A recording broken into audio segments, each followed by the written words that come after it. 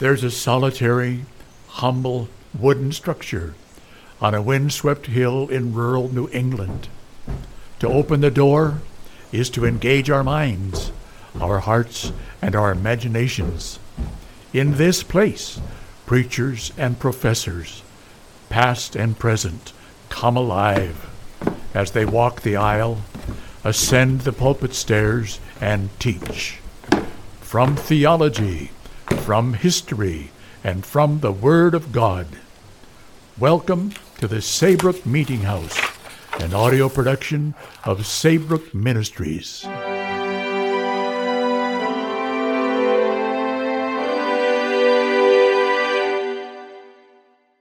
Today, we present the third and final portion of Ben Keller's message, entitled, The Word Made Flesh. It is part of an Advent series, studying the Christology statement published by Ligonier Ministries. It was preached at Refuge Church, in Linwood, Washington, on December 13, 2020. Article 17 says this: We affirm that Jesus Christ will come again in glory to judge all people and will finally vanquish all his enemies, destroy death, and usher in the new heaven and the new earth in which he will reign in righteousness. You see what I mean about theological and doxological? That's a sentence you could absolutely sing. We deny that the final return of Jesus Christ took place in AD 70 and that his coming and its attendant events are to be viewed as symbolic. So Article 17 is about the final judgment. The final judgment. Let's go back to Matthew chapter 25 and listen to our Lord in verses 31 through 46. This is Jesus, Matthew 25, 31 through 46. When the Son of Man comes in his glory and all the angels with him, then he will sit on the glorious throne. Before him will be gathered all the nations, and he will separate people one from another, as a shepherd separates the sheep from the goats. And he will place the sheep on his right, but the goats on the left. Then the king will say to those on his right, Come, you who are blessed by my Father, inherit the kingdom prepared for you from the foundation of the world. For I was hungry, and you gave me food. I was thirsty, and you gave me drink. I was a stranger, and you welcomed me. I was naked, and you clothed me. I was sick, and you visited me. I was in prison, and you came to see me. Then the righteous will answer him, saying, Lord, when did we see you hungry and feed you, or thirsty and give you drink? And when did we see you a stranger and welcome you, or naked and clothe you? And when did we see you sick or in prison and visit you? And the king will answer them, Truly I say to you, as you did it to one of the least of these, my brothers, you did it to me. Then he will say to those on his left, Depart from me, you cursed, into the eternal fire prepared for the devil and his angels. For I was hungry, and you gave me no food. I was thirsty, and you gave me no drink. I was a stranger, and you did not welcome me. Naked, and you did not clothe me. Sick, and in prison, and you did not visit me. Then they also will answer, saying, Lord, when did we see you hungry or thirsty, or a stranger, or naked, or sick, or in prison, and did not minister to you?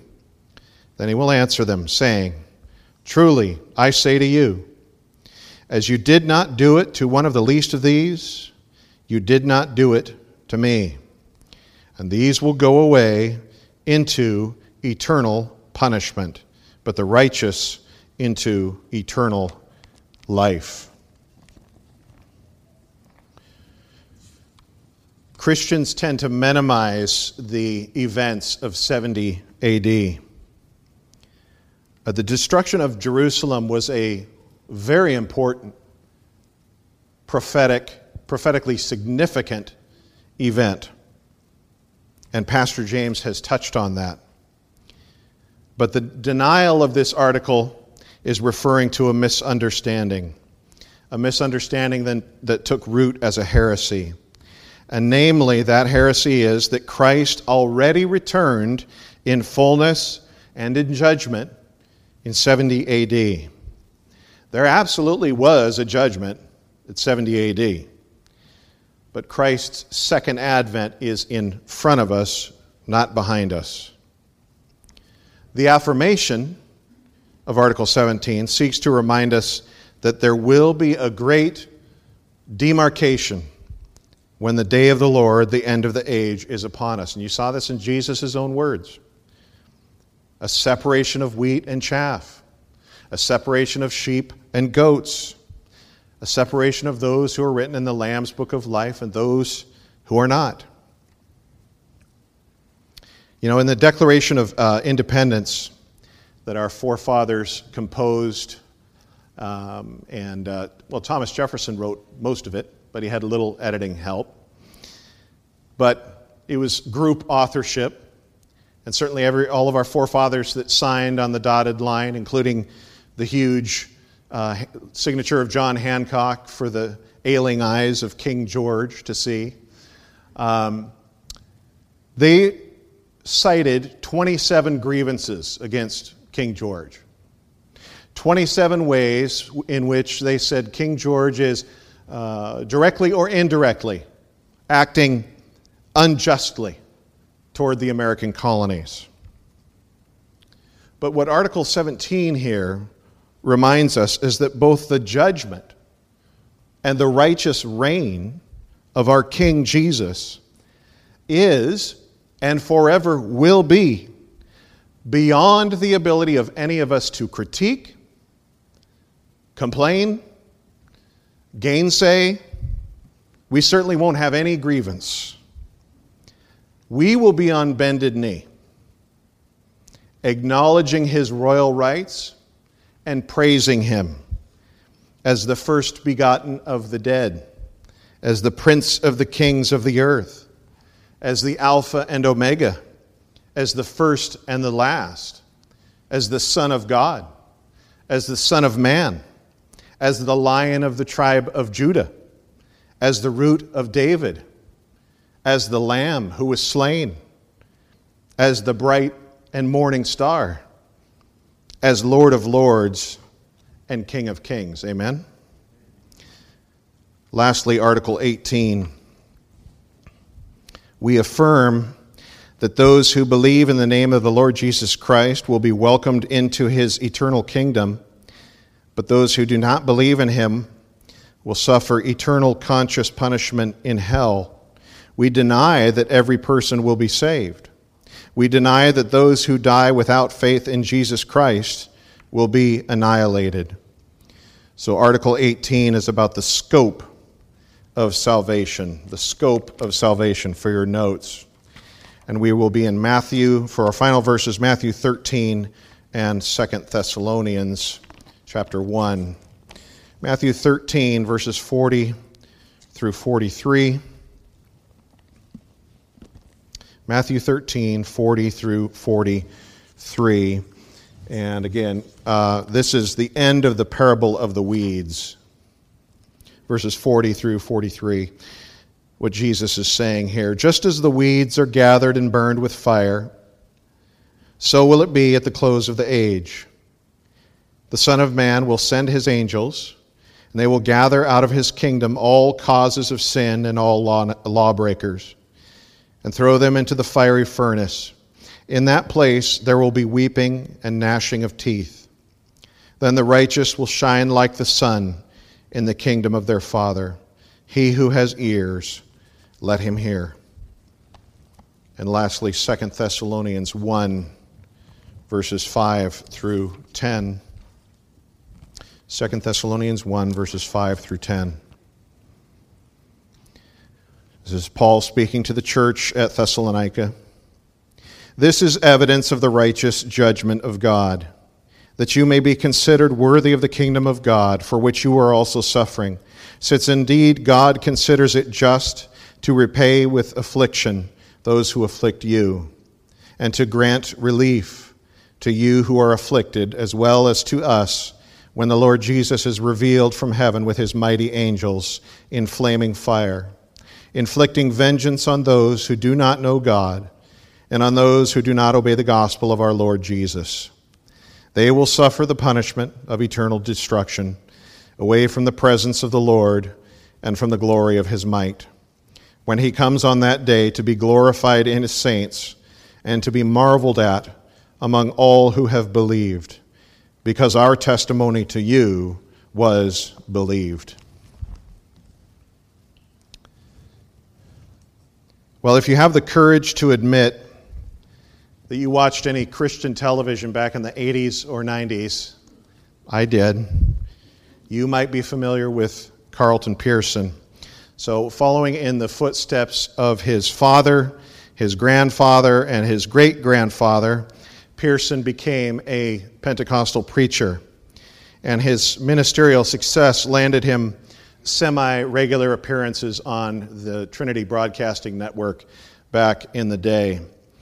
But in the early 2000s, Pearson had a crisis of faith, which led him to jettison the historic, orthodox, biblical teaching on the reality of hell.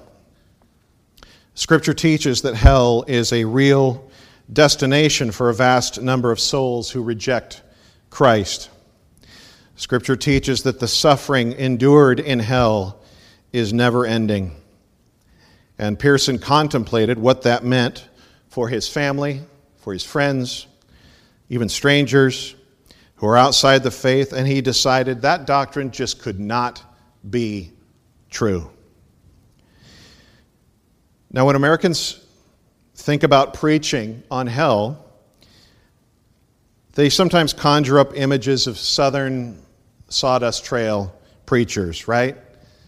Bible thumpers, the booming voice that can fill the revival tent, the full vibrato as they're preaching, the wild gesticulations and spittle flying out of the mouth as they're doing their level best.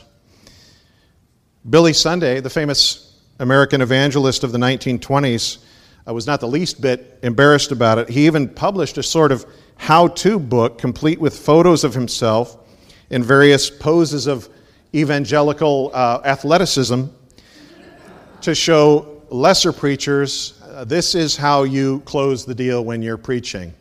You have to get, he was actually a successful almost was a pro baseball player, very athletic, and he brought that athleticism to his preaching. So while many of these kinds of preachers were earnest in their intentions, we also have to realize something kind of sobering here, that in the history of that preaching, it's littered with all too many men that were themselves hypocrites, liars, gluttons, drunkards, adulterers, in danger of the very hell that they were preaching about. Isn't it interesting, then, that God used mild-mannered, quiet-voiced, non-emotive, manuscript-reading, bespectacled Jonathan Edwards as perhaps one of the most faithful and successful preachers on hell? The Holy Spirit descended on New England during what we call the Great Awakening. And hundreds of colonists who had been going to church because that's what we do on Sunday, and that's the cultural expectation, were powerfully converted and saved during that time. They gained a real experiential trust and knowledge in Christ. As Edwards, anointed by the Holy Spirit, with one of the best minds in American Christendom ever, preached to them about their perilous condition, that they were on the edge of a precipice. And over the edge of that precipice, over which they are dangling, is damnation. In the American church, we have an unbiblical presumption. We have several, but one of them goes like this. We assume that nearly everybody who darkens the door of a church voluntarily is saved. Why do I say it's unbiblical? Because Jesus said, many are called, but few are chosen. Jesus said, the gateway to life is very narrow and the road is difficult. and only a few ever find it. Edwards didn't share our unbiblical presumptions. He reserved judgment on the true faith of his congregants until and unless he saw fruit from them that warranted it. He scrupulously avoided rose-colored assumptions about the spiritual health of his flock, but he beat the drum with them week in and week out as he exposited Scripture. Jesus Christ saves. Jesus Christ saves. And he made sure everyone in the sound of his voice understood that without faith in Christ and truly claiming and owning him as your Lord and your Savior, they were heading towards an unimaginably horrible future. Carlton Pearson now teaches that no one ends up in hell. In fact, says Pearson, there is no such thing as hell. Because Pearson's teaching is clearly refuted by the whole canon of Scripture, we shouldn't be surprised that he has also jettisoned virtually every other belief he had that is recognizably Christian. And he now basically espouses a sort of Eastern mysticism and New Age Gnosticism. That's the fruit of his sinful decision, allowing how a doctrine made him feel to trump whether that doctrine is in fact true. A few concluding thoughts for us. 500 years ago, almost to the day, December 2, 1520, the Protestant reformer Martin Luther ascended the pulpit of the Wittenberg Church to deliver the first sermon of that year's Advent season. This was 3 years after he had nailed the 95 Theses to the door of the Wittenberg Church, and much had transpired since then. Unlike my message this morning that is delivered in the relative peace and prosperity of Linwood, Washington, United States of America in 2020, Luther preached his Advent sermon about the incarnation of Christ with the threat of excommunication or even martyrdom looming over his head in the form of an enraged Pope Leo, who had sent him a papal bull, which was a communication to say, "You will recant or else." That's what he was laboring under as he delivered this Advent message. So I want to share just a short snippet of his message. Remember, all this is going on in the background as he gets behind that pulpit. Luther says, "I have often said that there are two kinds of faith. First, a faith in which you indeed believe that Christ is such a man as he is described and proclaimed in all the Gospels, but do not believe that he is such a man for you, and are in doubt whether you have any part in him, and think, yes, he is such a man to others, to Peter, Paul, and the blessed saints, but who knows whether he is such to me, and that I may expect the same from him and may confide in it as these saints did. Behold," Luther says, "this faith is nothing. It does not receive Christ, nor enjoy him. Neither can it feel any love and affection for him or from him. It is a faith about Christ and not in Christ, a faith which the devils also have as well as evil men. There's a second kind of faith, and it is the only faith that can be called Christian faith, which believes without wavering that Christ is the Savior not only to Peter and to the saints, but also to you. Your salvation does not depend on the fact that you believe Christ to be a Savior of the godly, but that he is a Savior to you and has become your own." just as real as the fact that I'm standing here in front of you right this morning is the fact that Jesus Christ of Nazareth rose on the third day.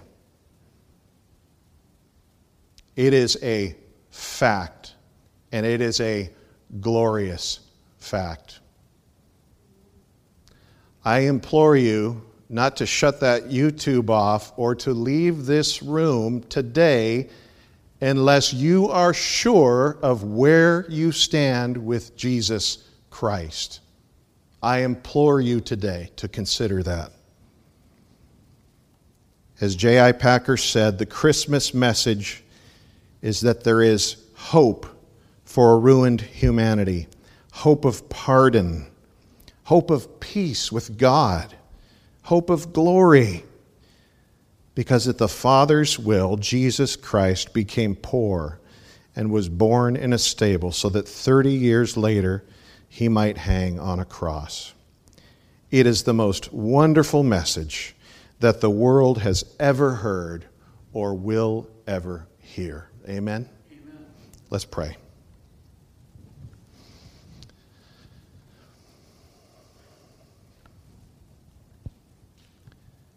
Lord Jesus, we see in the truth we have learned about you in Scripture and in the statements that we've studied this morning, the depth of your mercy, the triumphant scope of your power. Lord, I'm humbled this morning as I consider the fact that you are a saving God. You have the power to save to the uttermost. And this time of year, along with Easter, we consider the amazing humility experienced and undergone by our Lord Jesus to take on the person of a human being in addition to being the eternal Son of God, a true mystery, the God-man, who experienced life as we experience it, so that he could save us. Thank you that it wasn't just some interesting vacation that you sent your son on, a sightseeing tour of humanity. It was a saving mission. Thank you, Lord, that in ages to come, from all those who've passed before, like my great-grandfather and the many who those of us in this room know and love who have passed on, singing your praises today, and then when they're joined to their resurrection body in the new heavens and new earth, forever and ever and ever and ever, our praise to you will be exhaustless. So thank you this morning. Reach in tenderly, speak to your people, help us this morning as we continue in worship, and we'll give you the praise. And all God's people said, amen. Thank you for joining us this week at the Saybrook Meeting House. We hope you've been blessed by today's podcast. Saybrook Ministries' mission is to provide didactic and devotional content from the Christian faith delivered to the saints, recovered and refined by the Protestant Reformation. Be sure to visit SaybrookMinistries.org for continually updated Christian content designed to inspire and invigorate our imagination and intellect. Join us next week for another journey to the Saybrook Meeting House. Until then, may God bless you.